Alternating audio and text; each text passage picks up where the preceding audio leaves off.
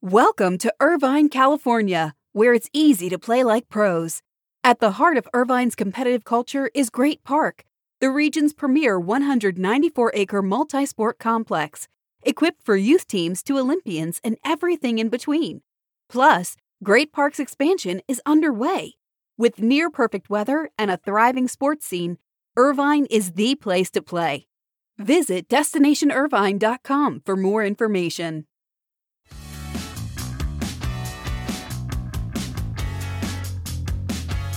The first All-Star game at Dodger Stadium in 42 years featured Clayton Kershaw starting in front of the home fans and included appearances from legacy stars Albert Pujols and Miguel Cabrera, but the final score looked very familiar. The American League won 3-2 for its 9th straight All-Star victory and the 21st in the last 25 Midsummer Classics. Good morning, it's Wednesday, July 20th. This is your SBJ Morning Buzzcast. I'm David Albright filling in for Abe Madkour. As great as the evening's festivities were, the day wasn't without some controversy for Major League Baseball. Commissioner Rob Manfred met with the media ahead of Tuesday's MLB All-Star Game and made headlines with his comment about minor league wages. When asked about why MLB owners don't pay minor leaguers a living wage, Manfred responded, quote, "I reject the premise that they're not paying a living wage. While minor league salaries have increased in recent seasons and teams this year for the first time are mandated to provide housing, the majority of minor league players' salaries are under the poverty line. Players not on the 40-man roster or with major league experience receive between $4,800 and $14,700 annually and are paid only in season." About an hour after Manfred's comments, advocates for minor leaguers executive director Harry Marino responded in a statement, "Most minor league baseball players work second jobs because their annual salaries are insufficient to make ends meet. His suggestion that minor league play is acceptable is both callous and false."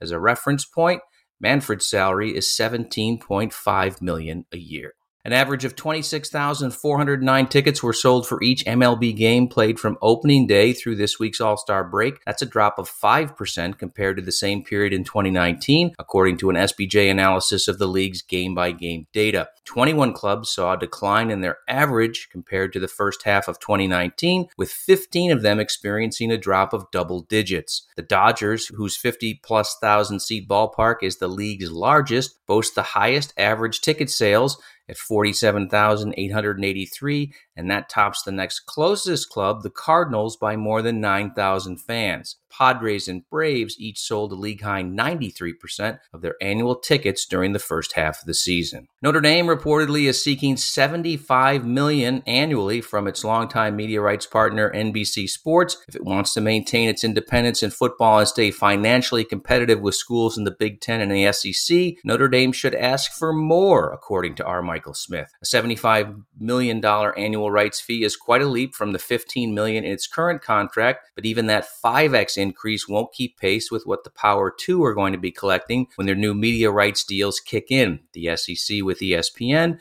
and the Big Ten with Fox. How much could Notre Dame command?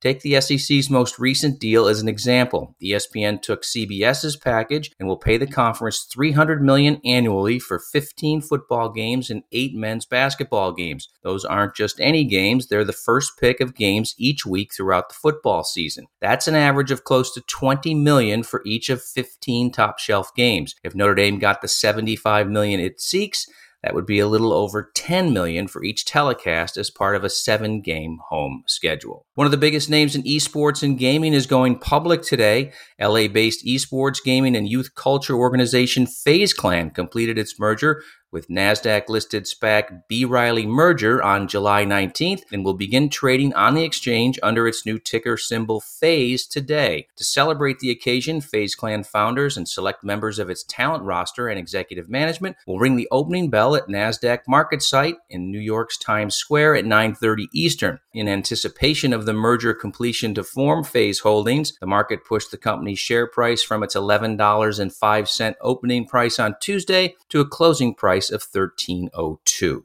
NASCAR announced that it will hold its first ever street circuit race for its Cup Series with a July 4th weekend event next year in Chicago. The deal has been in the works since before the pandemic in 2019. NASCAR will promote the race and handle the operations around it, and the investment is expected to be well into the 8 figures, though it will likely rent some of the equipment it needs from another promoter to help lower costs. The 12-turn, 2.2-mile circuit will pass through Grant Park and approach the northern edge of Soldier Field, where NASCAR held its only other downtown Chicago race in its history back in 1956. Tepper Sports and Entertainment COO Mark Hart has resigned from the organization effective as of Monday. Hart was brought over to the Panthers in 2018 as Vice President of Development after serving in the same role with the Pittsburgh Steelers. Hart's departure is the latest shakeup at Tepper Sports and Entertainment, owned by billionaire David Tepper. TSE is the ownership group of the Panthers and Major League Soccer's expansion team Charlotte FC. Nick Kelly stepped down as CEO of TSE after 3 months on the job back in May,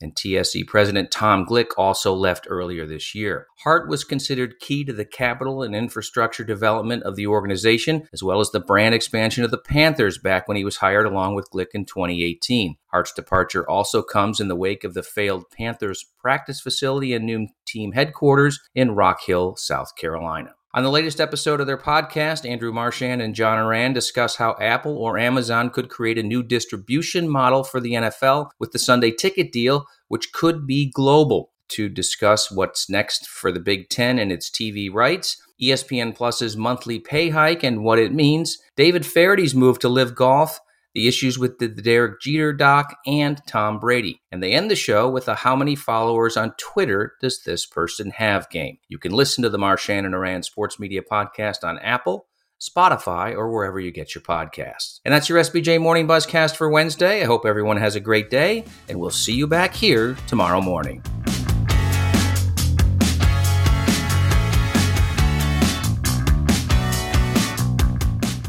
Welcome to Irvine, California, where it's easy to play like pros.